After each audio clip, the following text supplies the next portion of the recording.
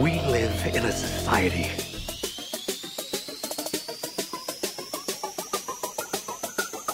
Nós vivemos numa sociedade democrática. Ainda por cima na sociedade em que vivemos. Mas uma sociedade desigual é uma sociedade onde somos todos mais infelizes. I don't want to live in a society. Vivemos numa sociedade. Nós vivemos numa sociedade. Vivemos numa sociedade que vale a pena.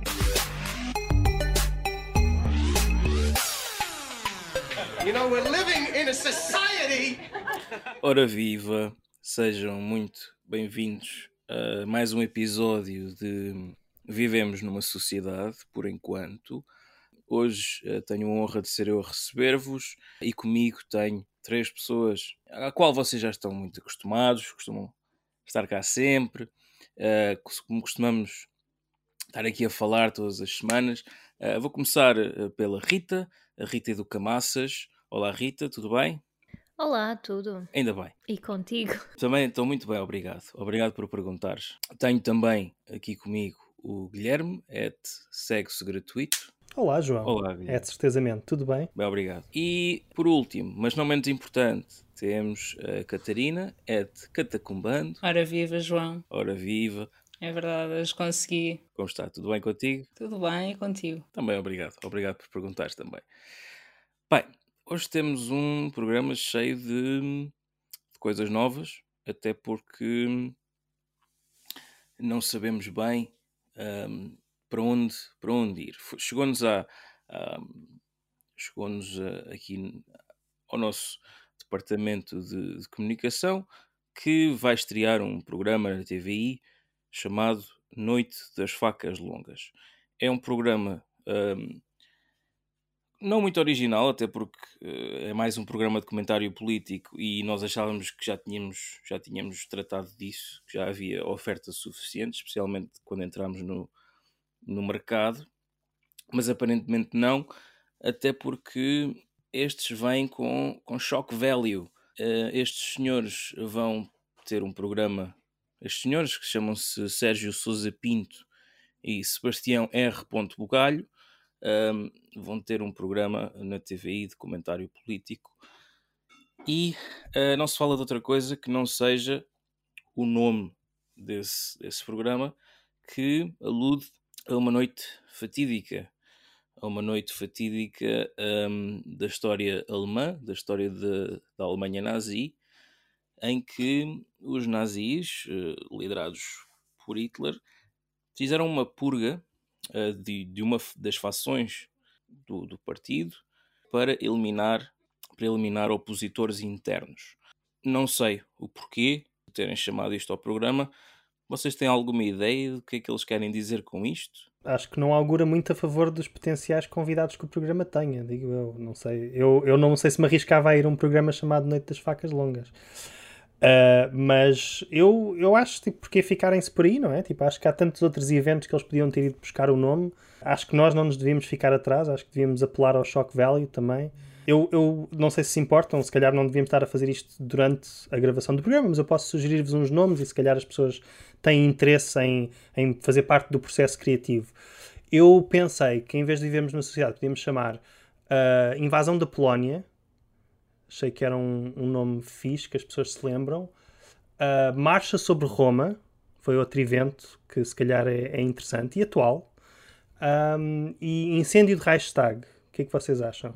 Não eu acho sei. que se calhar uma coisa mais nacional. Rita, Catarina, não sei. Aquela matança da Páscoa, não sei, qualquer coisa assim. Eu gosto de Matança da Páscoa, é mais nacional, mais histórico, mais egrégios avós.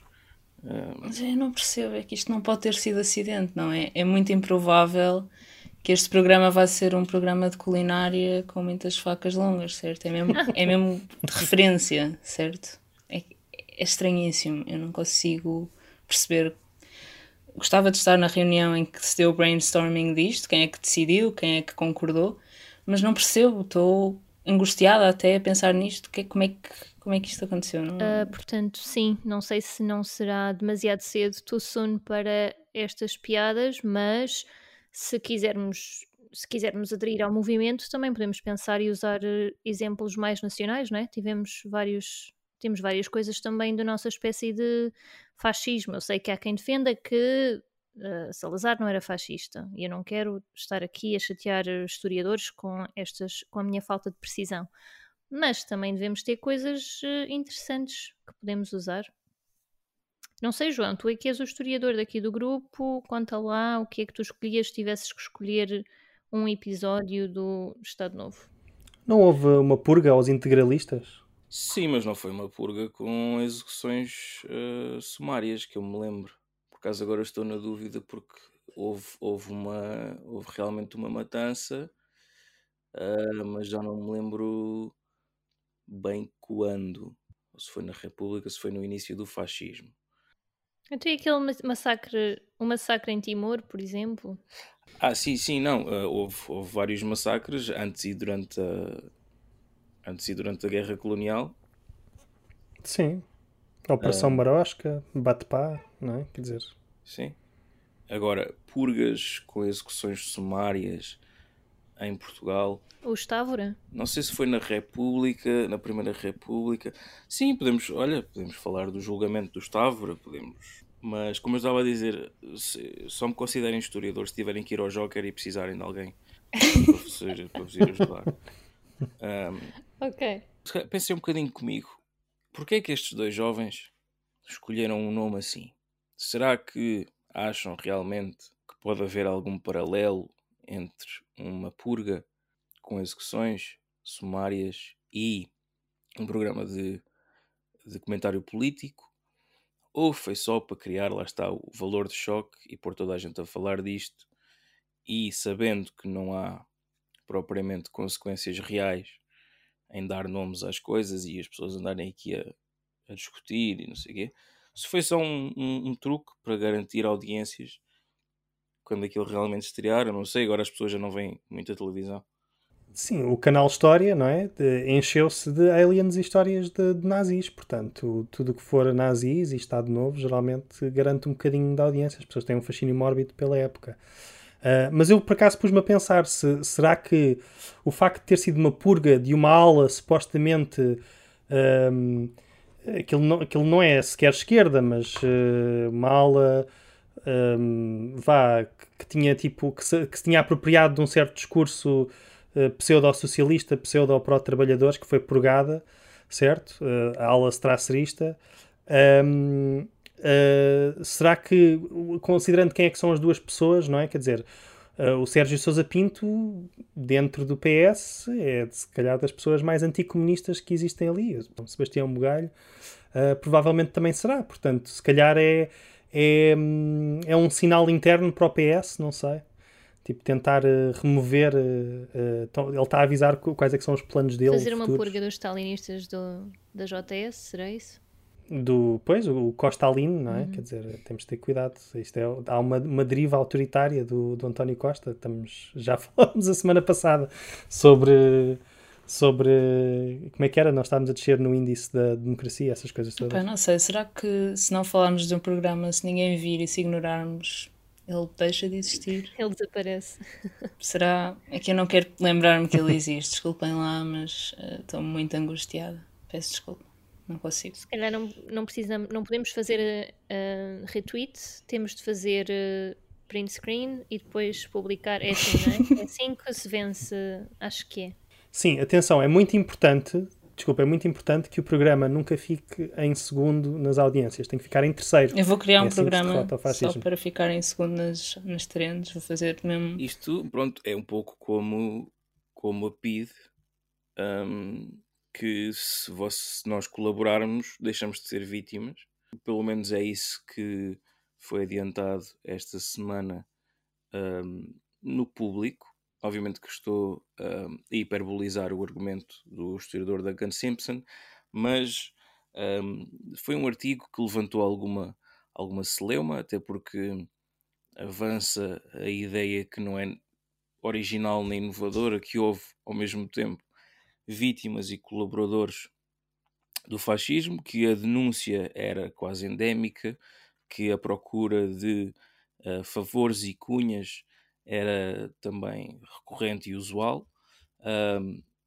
Uma coisa que não é nova nas conclusões dos historiadores, não é nova na história de Portugal. o Santo Ofício, a própria Inquisição, tinha uma polícia para a qual muita gente gostava de trabalhar. E se tiverem a curiosidade de ir aos arquivos online da Torre do Tombo, podem encontrar várias habilitações, várias cartas de recomendação que as pessoas tinham que submeter à Inquisição para trabalhar. Tinhas que pedir aos teus antigos empregadores. Era como hoje em dia. Ias lá, metias o CV e podias ser bufo da Inquisição ou não. Portanto, estamos aqui a falar de uma longa tradição quase secular da denúncia e do bufismo. E eu não percebi esta dicotomia do título, se os portugueses foram vítimas ou cúmplices. Depois o próprio historiador diz que isto é uma dicotomia muito redutora e muito simplista. Não cheguei a perceber qual é que era o ponto, o objetivo deste artigo. Se calhar, quando tu deixas ou quando tu te adaptas a um Estado, quando tu te adaptas a um regime e te deixas submeter a ele por medo e que tu começas a adaptar às suas redes de cunhas e de clientelismo, será que deixas de ser vítima do fascismo? Fica a pergunta. Não sei se vocês querem adiantar alguma coisa em relação a isto. É que lá está, nunca se sabe se o fascismo existe, se não existe, se o fascismo é os amigos que fazemos pelo caminho, se colaboramos, se não colaboramos. Há aqui uma batalha pela memória histórica. Não sei, é que ele deixa a conclusão tão aberta, não é? O último parágrafo é: temos de compreender melhor os mecanismos, mas basicamente, assim resumindo, os portugueses nunca foram somente um povo vítima da PIDE. É assim que ele acaba isto. Realmente não se percebe bem onde é que ele quer chegar. Ele deixa assim aberto. Pronto, basicamente estive aqui a mostrar que os portugueses não foram somente um povo vítima. E então? O que é que fazemos com isto? Com esta informação? Isto é só uma coisa portuguesa? Só a PIDE é que tinha informadores? Não, quer dizer, não é? Se nós pensarmos no período da Segunda Guerra Mundial, todos os regimes instalados pelos nazis, tipo o governo de Vichy e afins, encontraram muito rapidamente colaboradores dispostos e que eram beneficiados. Eu acho que a coisa óbvia disto é: nós temos uma visão que nos favorece muito, que é: havia o Estado Novo que era muito mau e as pessoas eram todas vítimas e ninguém teve culpa de nada, e assim que houve 25 de Abril, os maus desapareceram e afinal todos os portugueses que cá estavam eram grandes democratas. E obviamente isso não é verdade, não é? Quer dizer, obviamente muitos deles, por outros meios, voltaram à vida política, não com os mesmos objetivos declarados, mas com a mesma visão, pelo menos. Muitos deles têm espaço de comentário político, muitos deles voltaram a entrar, tornaram-se ideólogos de outros partidos, ou deputados, o que for. Portanto, as pessoas não deixaram de existir de um dia para o outro e, obviamente, e nem era sustentável se fosse só opressivo. A questão de um sistema opressivo é que ele tem que beneficiar as pessoas, ou seja, as pessoas estão todas sempre a fazer cálculos de o que é que as beneficia naquele momento, o que é que está no interesse delas. E isso pode se estender a qualquer sistema opressivo, como, por exemplo, o capitalismo. Quer dizer, a coisa mágica, não é, do capitalismo é que, a todos os níveis, ninguém está a tomar necessariamente decisões irracionais. Ou seja, as pessoas estão a fazer o que as beneficia àquele nível, não é? Tipo, o trabalhador trabalha porque tem que comer, o chefe dele tem que o mandar trabalhar mais do que é preciso, ou o que for, porque há valor a extrair, e o chefe desse chefe vai despedi-lo se ele não, ou vai arranjar outro tipo e promovê-lo se ele não fizer o trabalho dele, e depois o chefe está acima, tem empréstimos e dívidas e hipotecas e não sei quantos, e depois ele próprio tem alguém por cima dele e por aí fora, e depois lá está, mesmo que esse que está por cima de todos, como se houvesse, tipo, se ele não for tão agressivo e tão cruel como os outros, vai ser substituído por alguém que seja, porque o sistema incentiva. E a questão, pegando isto de volta para a PIDE, quer dizer, as pessoas, não é, na Alemanha aproveitaram para fazer ajustes de contas com vizinhos, tal como aproveitavam, se calhar em tempos medievais, com a Inquisição, tal como aproveitavam no Estado Novo a dizer: pois, aquele deve ser comuna, e andava, como eles escreveram ali, a dizer baboseiras sobre o professor Dr. António de Oliveira Salazar. Era uma maneira das pessoas se protegerem, não é? Ou seja, se estão do lado do agressor, passam a estar protegidas. E de sobreviverem, de certa maneira, até financeiramente. Não sei se é só isso. Quer dizer, acho mesmo que não é. Pegando aqui no Wilhelm Reich, um psicanalista austríaco comunista, que escreveu um livro sobre a psicologia do fascismo. Basicamente, para ele, o fascismo é um sintoma da repressão sexual.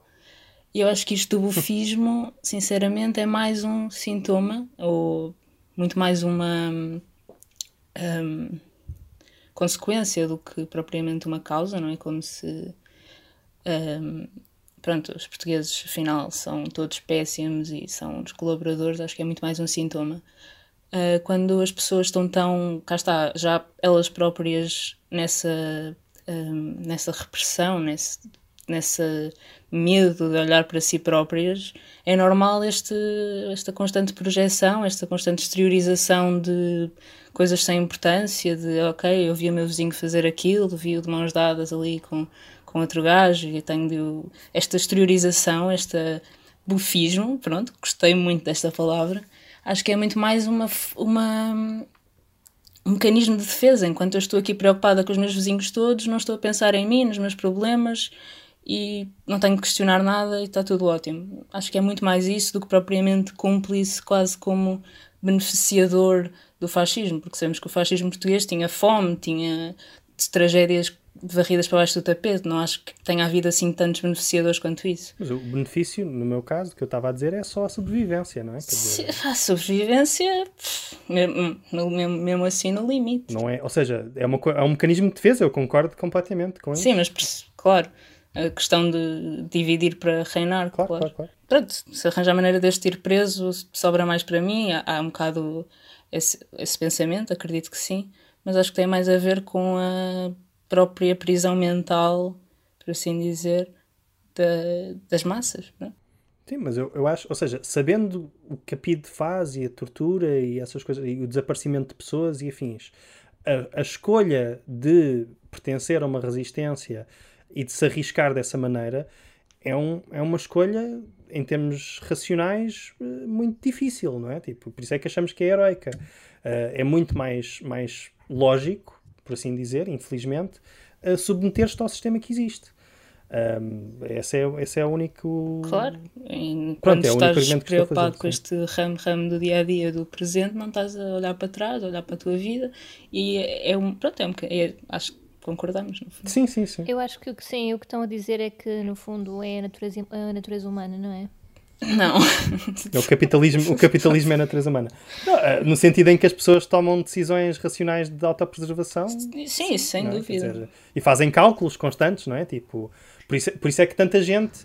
Por exemplo, por isso é que depois do 25 de Abril tanta gente decidiu desaparecer, não é? Deixar uma nota, tipo, ok, agora vocês mandam nisto, que eu já sei o que é que acontece aos patrões nestes contextos, e desaparecem. Ou então voltam depois como grandes democratas, ou basicamente as pessoas que colaboraram anteriormente depois pensam, bem, se calhar agora convém não pensar nisso, não é? Tipo, convém não ter a mesma atitude, porque viram o vento mudou, pronto. Falar nisso, depois também temos aqueles colaboradores que se tornam, não necessariamente por adaptação ao regime, e provavelmente também não por adaptação por vontade de sobrevivência, mas que se tornam criminosos de guerra e que eventualmente são ditos como heróis nacionais. Estamos a falar de alguém que matou, que pilhou, que não quer ser muito gráfico, mas que em qualquer contexto, desde a Segunda Guerra Mundial, seria considerado um criminoso de guerra. Eu não sei, parece que estou aqui a ver uma espécie de... aqui a ver diversas evidências. Eu estou a juntar estas peças todas e parece quase que o fascismo está a ressurgir. Em Espanha, este fim de semana, juntaram-se 300 neonazis para celebrar aqueles que eles chamam os mártires da Divisão Azul. Divisão Azul é uma divisão expedicionária do exército espanhol que foi ajudar os nazis a combater, entre os quais alguns portugueses que odiavam tanto os comunistas que foram ajudar os nazis a combater os bolcheviques. Foram 300, foi este fim de semana, com saudações nazis, com antissemitismo primário, com anticomunismo primário. Enquanto isso, o nosso amigo Pablo Ozel, que quem falámos a semana passada, está neste momento barricado numa universidade. É isto uma democracia plena? Gostava de ouvir a vossa opinião sobre o que se passa em Espanha, sobre o que é que se anda a passar em Espanha. Também houve eleições na Catalunha, que está assim um bocado estranho. Aqui os nossos vizinhos andam... Pá, é quase como se, lá está, um bocado fiz uma piada sobre isso, mas o que se passa em Espanha é muito a ideia de, pronto, se não aconteceu o fascismo, de um dia para o outro já não somos fascistas, mas se nunca mais falarmos sobre isso e se ignorarmos, epá, isto em princípio vai-se embora sozinho. E realmente parece estar a resultar. Não sei quanto de vocês, mas eles estão a ignorar tanto que o fascismo está só a desaparecer. Normalmente resulta, e de saúde a Espanha por ter conseguido. Força Espanha. Sim, como qualquer doença, quando ignoras, sem dúvida, ela desaparece por si mesma. Tens de reprimir a tua. Tens de mandar para vontade. Dentro, estás a ver? Exato. Está-te a sair, cortaste um braço e está-te a sair sangue por todo lado. O objetivo é mandar para dentro o sangue e em princípio está-se bem. Ou então manda a polícia para te bater no braço. Cortas o outro, já que estamos assim. Não podes dar retweets no braço cortado, não podes. Isso é o pior que podes fazer. Sim, quanto mais tweets fizeres sobre o teu braço cortado, sinceramente pior. Mais cortado ele fica. E depois o que também ajuda é colocares uma bandeira da parte na tua janela, colocas uma bandeira a dizer, não tenho o braço cortado. Exato. Sou bué possuidora de 2 braços. Vamos todos ficar com 2 braços. Com um arco-íris. Hashtag vamos. Ok. Opa, não, acho que a Espanha, sinceramente, já... Não existe. Está na hora, pessoal. Há muito trabalho a fazer. Em Portugal também. Mas em Espanha particularmente, porque nem sequer tiveram um momento da revolução em que houve ali os mínimos. Não houve nada. Foi simplesmente, pronto, agora está tudo bem. Agora já ninguém tem problemas de fascismo. Deixa-me só acrescentar aqui alguma coisa. Estavam a falar de tweets há pouco. O Vox, o partido Vox espanhol, fez um tweet muito esclarecedor. Vocês provavelmente sabem a expressão não passarão, que é uma expressão que nasce em Espanha, não passarão, por causa da invasão. Para pessoas que odeiam pássaros gigantes, certo? Sim. Sim. Okay, sim. Pessoas que odeiam popas. Exatamente. Okay, uma expressão que vem não passarão. Isto não está fácil. Uma expressão que vem da Guerra Civil espanhola, não passarão. Isto refere-se não ao Popas, mas aos fascistas. É ela por ela. Aliás, por isso que ele foi desaparecido há 20 anos. O Popa está desaparecido, não sei se foi purgado, o que é que foi. Foi cancelado. Desculpa. Foi cancelado. Foi. O Vox, o partido Vox, fez um tweet a referenciar esta expressão, não passarão, e então colocou uma foto em que dizem já passamos. Oh diabo! Mas o pior é que tem razão. Por exemplo, segundo sim, já tem acho que já desde, não é? Já tem pauta. Acho que o problema é esse mesmo, é desde a Guerra Civil Espanhola em que essa frase não passarão é muito usada por antifascistas por todo o mundo, mas a verdade é que nessa guerra sabemos quem ganhou, sabemos o que aconteceu a seguir. Eles passaram, desde o momento em que essa frase foi cunhada, eles passaram. Eles não passaram agora, eles sempre estiveram aqui. E agora tem um partido que é assumidamente fascista e que está no Parlamento. Mas não foi o Vox que passou isso. Eles já cá estavam. Mas já tinham, e de certa maneira já tinham antes, não é? Quer dizer, porque um partido monárquico que não quer lidar com o passado franquista, que sim, o PP... contra as autonomias. Sim. Quer dizer, o PP é o herdeiro do franquismo literal, sim, não é? Tipo, em termos das pessoas que estão e da agenda que agora está a esvaziar um bocado houve... para o Vox, mas o PP sempre teve esses esqueletos no armário.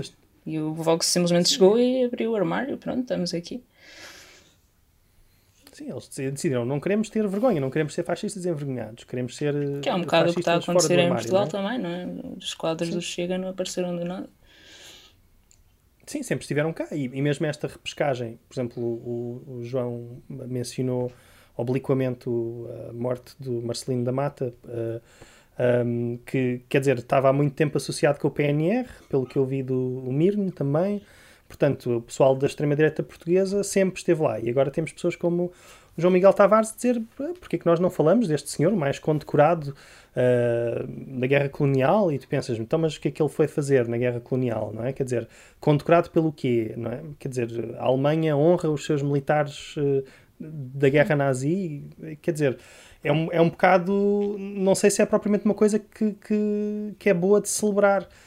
Mas uma coisa que ele aponta no artigo e que eu acho que de certa maneira tem razão é a razão porque não sabemos estas coisas é porque de facto também houve um bocado esse processo em Portugal, não é? Não houve, como houve, por exemplo, na Alemanha e na África do Sul, comitês de verdade e reconciliação, não é? Em que se ouviam as histórias das vítimas, que se ouviam ou seja, se tornava público tudo o que o Estado Novo escondia, e de certa maneira, ou seja, mesmo não querendo, eram processos de justiça restaurativa, ou seja, o objetivo não era necessariamente prender pessoas, não estou a falar dos coisas de Nuremberg, mas obviamente muita gente foi como é que se diz? Reinstituída na sociedade, reinserida, obrigado, e reabilitada na sociedade, mesmo tendo colaborado com ou o apartheid ou o regime nazi. Parece que em Portugal e em Espanha passou-se essa parte à frente. Sim, nós nem isso tivemos. Principalmente em Portugal, não é? depois da guerra colonial, de repente temos, acho que foi 1 milhão de pessoas 1 milhão de pessoas a entrar no país, muitas delas com traumas de guerra, com stress pós-traumático, tanto de um lado como do outro, pessoas com problemas também só do facto de terem perdido familiares e amigos na guerra, e de repente vamos juntar tudo, misturar bem e vai ficar tudo bem. Não vamos fazer nada em relação aos traumas que estas pessoas trouxeram da guerra e de 40 anos de fascismo, vamos só fingir que isto não está a acontecer. E pode ser que amanhã seja um novo dia, não sei. Se não fizermos absolutamente nada, isto vai mesmo ficar tudo bem. Quer dizer, alguém acha que é coincidência, não é? Quando houve aquela coisa do grande português ter sido o Salazar, quer dizer, as pessoas estão cá, não é? Tipo, elas não deixaram de estar, simplesmente tiveram a votar no CDS e no PSD, ou não votavam, ou não votaram, e no PS também, claro, óbvio, pronto, claro, lá está, a questão é, as pessoas não deixam de existir, simplesmente o que é grave é que percebeu-se que aquele verniz que existia, que escondia estas coisas todas, era muito frágil e que na verdade não há grandes consequências para quebrar esse verniz. Sim, nós escrevemos aqui na Constituição proibido partidos fascistas. E pronto, eles estão proibidos. É porque nunca vai acontecer outra vez. Não, e o PNR, quer dizer, o PNR está cá há quantos anos, não é? Sim, também é verdade. Mas, aliás, bastaria, se o PNR chegasse à Assembleia ou Chega e conseguissem mudar a Constituição, podiam abertamente ser fascistas e mandar em Portugal. Tipo, esse verniz da Constituição de vamos escrever cartas para o Constitucional não nos vai levar mesmo a lado nenhum. Porque só vai levar essas pessoas a ficar ainda mais... vitimizarem-se, não é? Vão-se vitimizar e isso vai-lhes dar tempo de vão constituir um partido novo, vão... Não é com... think tanks a partidário. Não vamos pegar neste verniz frágil que estalou e pôr um verniz um bocadinho mais bonito por cima. Acho que é um problema e temos de lidar com ele para ontem. Basicamente, o que arranjaram no Chega foi alguém que inicialmente era mais discreto do que o PNR, por exemplo, não é? Que tinha mais projeção mediática. Que tinha mais projeção, sim, na prática é um bocado isso. Acho que foi só isso. Mas que foi, mas lá está, mas que foi legitimado, não é? Quer dizer, foi legitimado pela televisão, foi legitimado pelo PSD, o CDS distanciou-se bem, mas quer dizer, o CDS já tinha legitimado aquele discurso antes com o PP, não é? Tipo, com o Paulo Portas, era exatamente o mesmo discurso, já falámos cá sobre isso, portanto... todo o terreno já estava pronto, não é? Tipo, já tinha sido arado, já tinha sido semeado, ele só urinou nas plantas e elas cresceram. Pronto, eu acho que é preciso ter muita cara de pau para vir escrever num jornal que um criminoso de guerra foi esquecido pela memória coletiva quando foi o mais condecorado. Eu não sei o que é que passa pela cabeça de uma pessoa que vem dizer... O que é que falta? Falta um filme tipo Rambo, em que o Marcelino da Mata vai matar os terroristas comunistas, marxistas, leninistas para as matas de Angola ou da Guiné ou o que for. Da Guiné, é que a própria guerra da Guiné ou a frente de guerra da Guiné foi especialmente sangrenta, foi onde a guerra foi mais intensa, mas ao mesmo tempo aquele que liderava as forças guineenses e cabo-verdianas denunciava esses crimes de guerra e mandava prisioneiros de guerra portugueses de volta para as famílias. Portanto, eu não percebo esta ideia de que temos que perceber, temos que olhar com os olhos de antigamente, quando antigamente as pessoas já olhavam para aquilo e pensavam, foi há se tipo calhar... 40 anos. Exato, mutilar pessoas, usar napalm, queimar aldeias de palhotas inteiras, se calhar isso... Sim, matar crianças, não é? Se calhar isso tanto era crime agora como há 50, 60 anos. Digo eu, sim, do alto do meu não deixou de ser correto, não Pá, é? falaste do Rambo e se calhar até tem alguma relação com isso. Porque somos bombardeados com a cultura de guerra dos Estados Unidos, com os filmes de guerra dos Estados Unidos, as condecorações, a elevação dos veteranos de guerra, porque lá está, os Estados Unidos continuam a estar em guerra permanente, principalmente os Estados Unidos, porque é quem nos afeta mais culturalmente, que parece que ficamos, então, e o nosso Rambo? Não temos direito aos nossos militares cheios de medalhas a ser celebrados no cinema português, sei lá. Parece que ficamos com essa... Não temos um agente secreto que vai matar o Amílcar Cabral ou um capitão Portugal Castro, qualquer assim. coisa. Como é que nós não temos Humberto direitos? Delgado, Mas admiram-se né? que ninguém vai ao cinema português, não se faz disto. Não sei, acho que... O outro dia ouvi, já não me lembro quem é que era, dizer que o Rosa Casaca era um excelente fotógrafo. E eu fiquei, ok, sim, isso é definitivamente o que devemos lembrar sobre essa figura. Porque era o fotógrafo de Salazar mesmo, pronto, e eu fico, ok, super relevante, ainda bem que estamos não é separar a arte do artista, não é? Tipo, sim, matou Humberto Delgado, mas era um fotógrafo, não é? Sim, o Hitler também pintava. Também pintava, não era? Também pintava, não é? Quer dizer, é separar a arte do artista, pronto, acho que é justo. E, por exemplo, é designer, portanto. Exato, um incrível designer, aliás, nota-se. Mas, por exemplo, se calhar é isso que eles querem, não é? Que é separar a arte de uma figura como Marcelino da Mata da sua política, não é? Porque, obviamente, uma guerra é uma coisa que não é política, número um, não é? Tipo, é uma coisa que acontece à parte da política. E eu acho que há uma tendência que eu até percebo, porque, obviamente, muitas das pessoas foram forçadas a ir à guerra, não é? Tipo, foram forçadas a ir a sobreviver, de certa maneira, ou seja, foram postas numa situação muito, muito injusta. E depois houve pessoas que prosperaram, não é? De certa maneira, nesse contexto e que tomaram gosto à coisa e que depois, quando voltaram, não sei, se calhar para justificar as suas ações, continuaram a rever-se na ideologia e no salazarismo que justificaram essas guerras. Portanto, eu não sei como é que é possível separar os atos supostamente heroicos que lhe valeram uma série de medalhas e condecorações das suas próprias crenças, não é? Tipo, das crenças daquela pessoa que até ao fim da vida se identificava como um salazarista, não é? Portanto, se ele não está necessariamente, tipo, arrependido do que fez e até acha que foi bom, então, quer dizer, pois tu estavas a porque é que falar nós estamos sobre... a glorificar isso, sim, não é? É um bocado revoltante ler estas coisas que... ler o que o João Miguel Tavares falou e pedir essas condecorações para essa... Sim, é verdade, mas neste caso em concreto, sendo eu neta de um artilheiro que foi para Guiné em 62 ou qualquer coisa do género, que ficou lá 2 anos sem querer e porque não conseguiu pagar para um médico fajuto lhe passar uma declaração a dizer que não podia ir, não é? Quer dizer, e que voltou com problemas de stress pós-traumático que ainda hoje tem, que tem 81 anos, para mim é um insulto, não é? Portanto, não sei, acho que há pouco mais a dizer sobre isto, porque quando glorificas quem quis ir para a guerra e quem lá quis estar e os outros, os que foram levados por arrasto, são completamente esquecidos, não recebem nenhuma pensão que lhes permita apoio psicológico, nunca tiveram apoio psicológico na vida, pronto, quer dizer, não sei. Sim, o CDS também se aproveitou deste caso, porque houve umas declarações, claro, do Mamadou Ba sobre este caso, e eles estão a aproveitar para fazer disso um cavalo de batalha, porque obviamente sabemos quem é que o CDS-PP representa, não é? O que é que o Mamadou Ba disse? Apontou o facto de alegadamente ser um criminoso de guerra, e eu tenho ideia que no próprio comunicado do CDS chamam o Mamadou Ba de racista, porque está a falar de um português de origem guineense. Okay. Não há... Pois é estranho.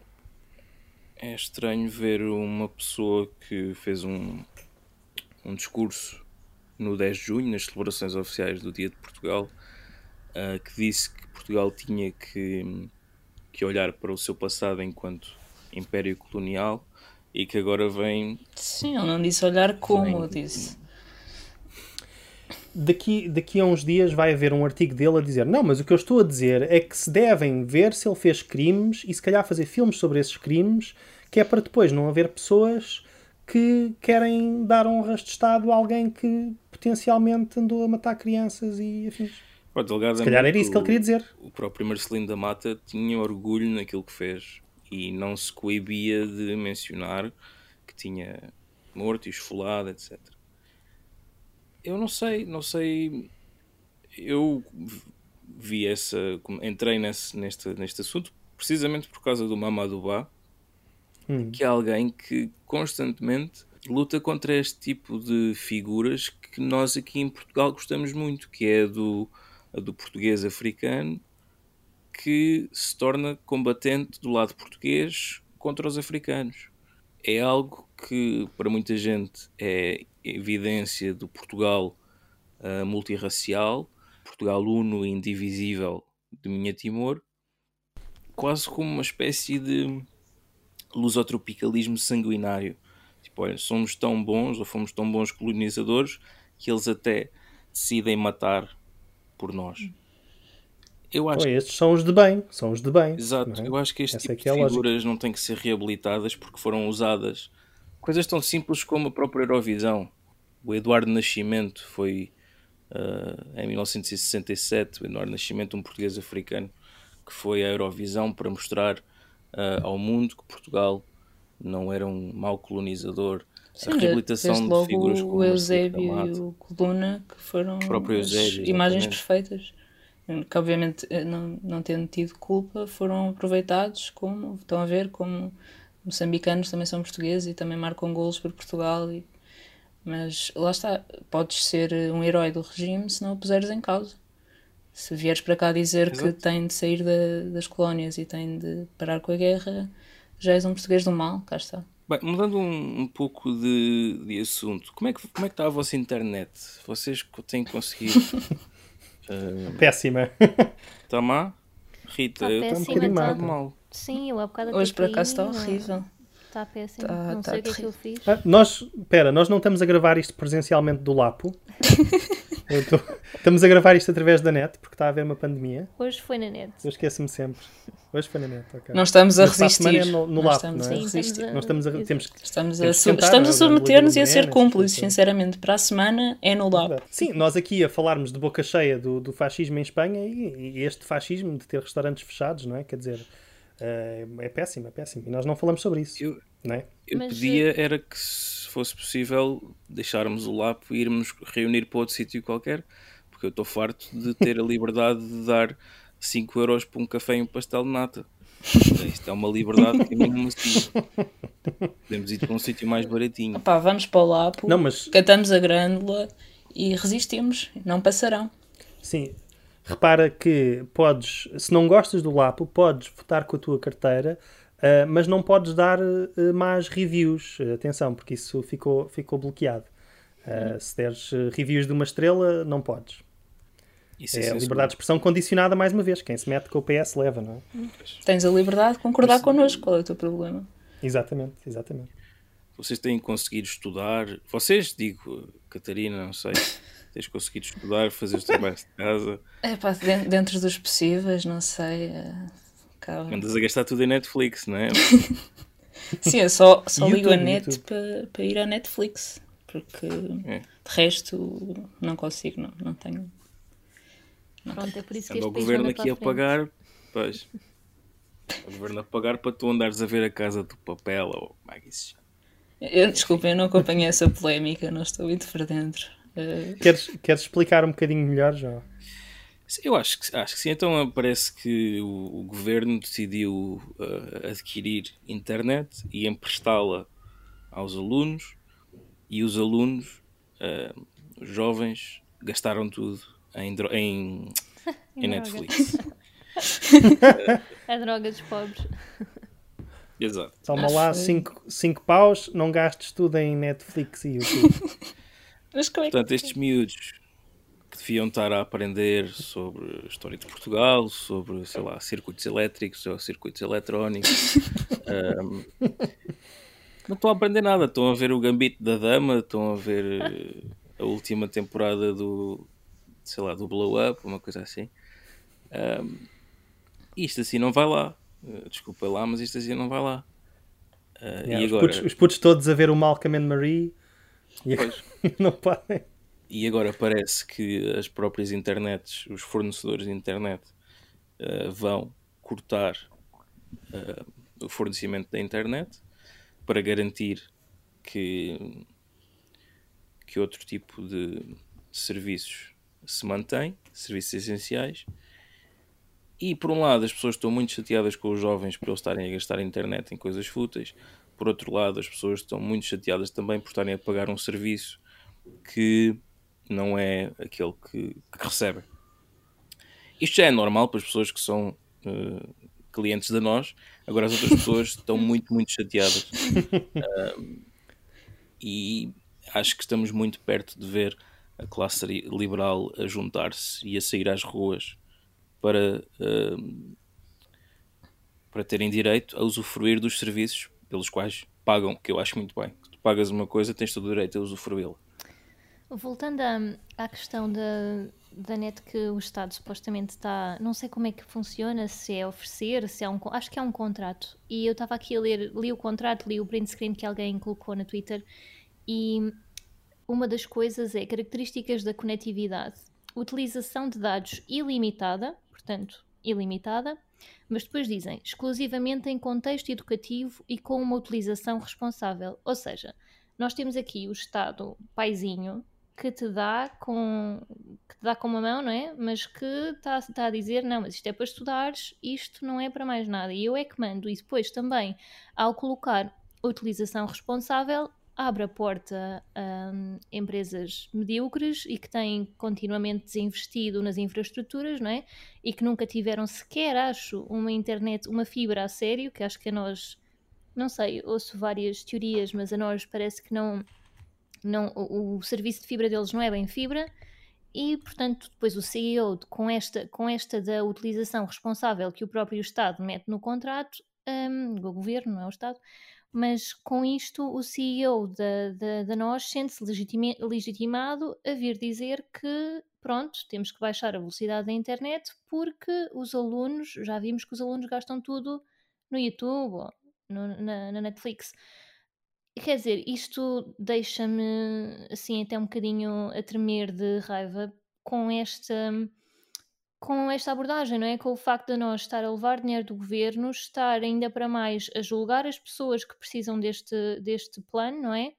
A julgar os comportamentos de consumo que têm, quando o que eles têm quer dizer, é um contrato, não há limite, é ilimitado, portanto eles têm que fornecer o serviço e bem e calarem-se, não é?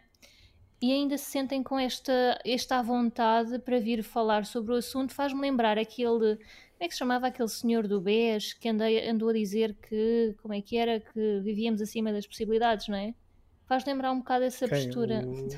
Ricardo Salgado. O Richard Salty? Sim, o Salty. Portanto, faz lembrar esta postura de altivez e de... No fundo, gozar com os pobres. Pronto, não podes usar isso para o que tu queres, é só para o que eu quero.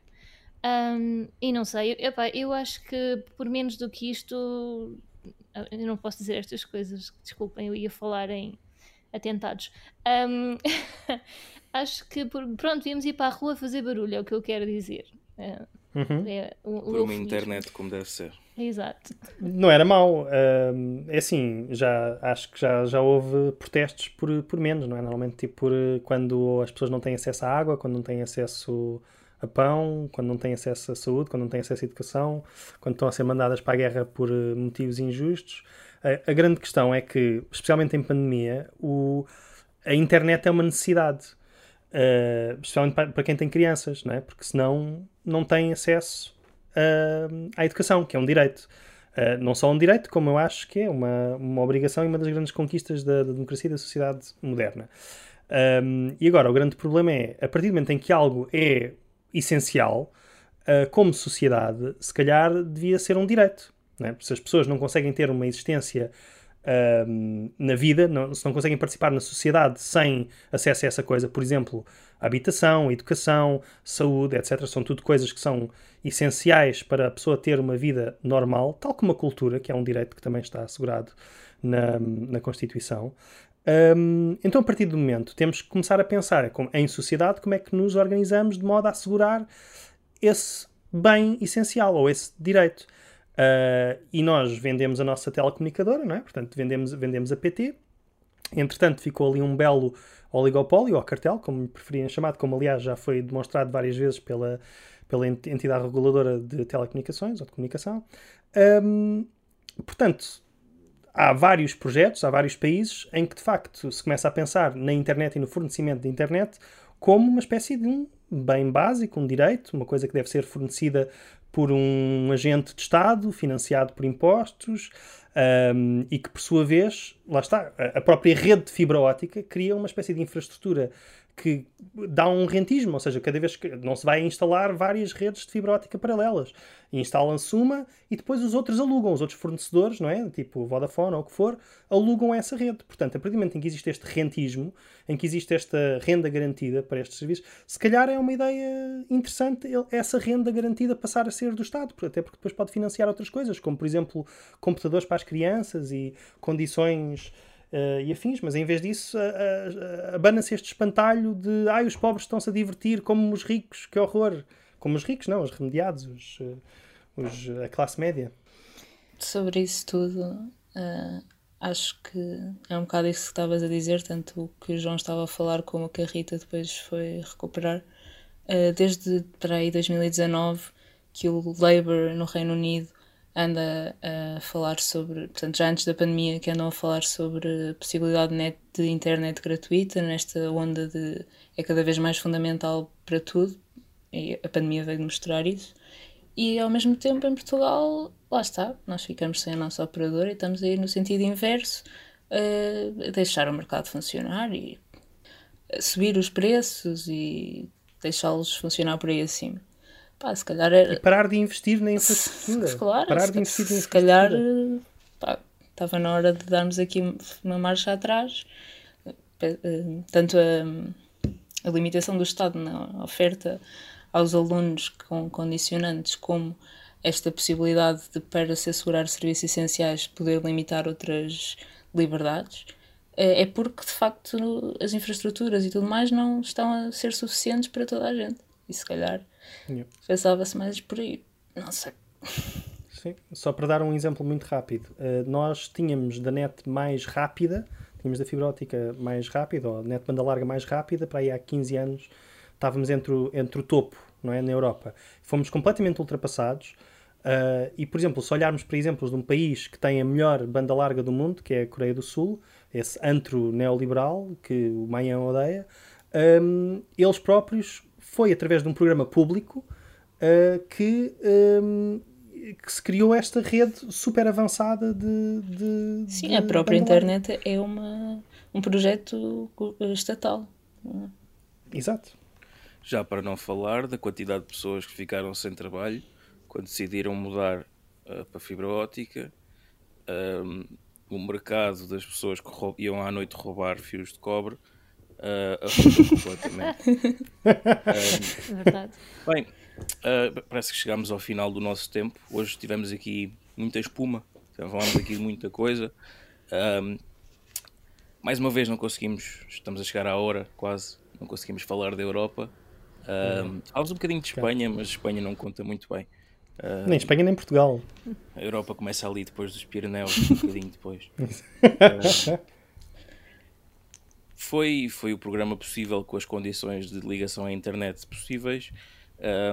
Comigo tive a Rita, Rita do Camaças, tive também o Guilherme, Sexo Gratuito, tive também a Catarina, Catacumbando. Eu sou o João, por favor, despeçam-se do nosso auditório e da minha parte, até para a semana. Saúde, fiquem em casa. Até à próxima. Adeus, outras pessoas que estão no lar. Resistam.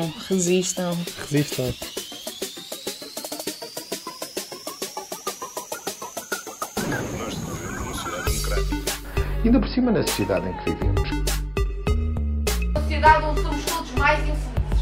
I don't want to live in a society. Vivemos numa sociedade. Nós vivemos numa sociedade.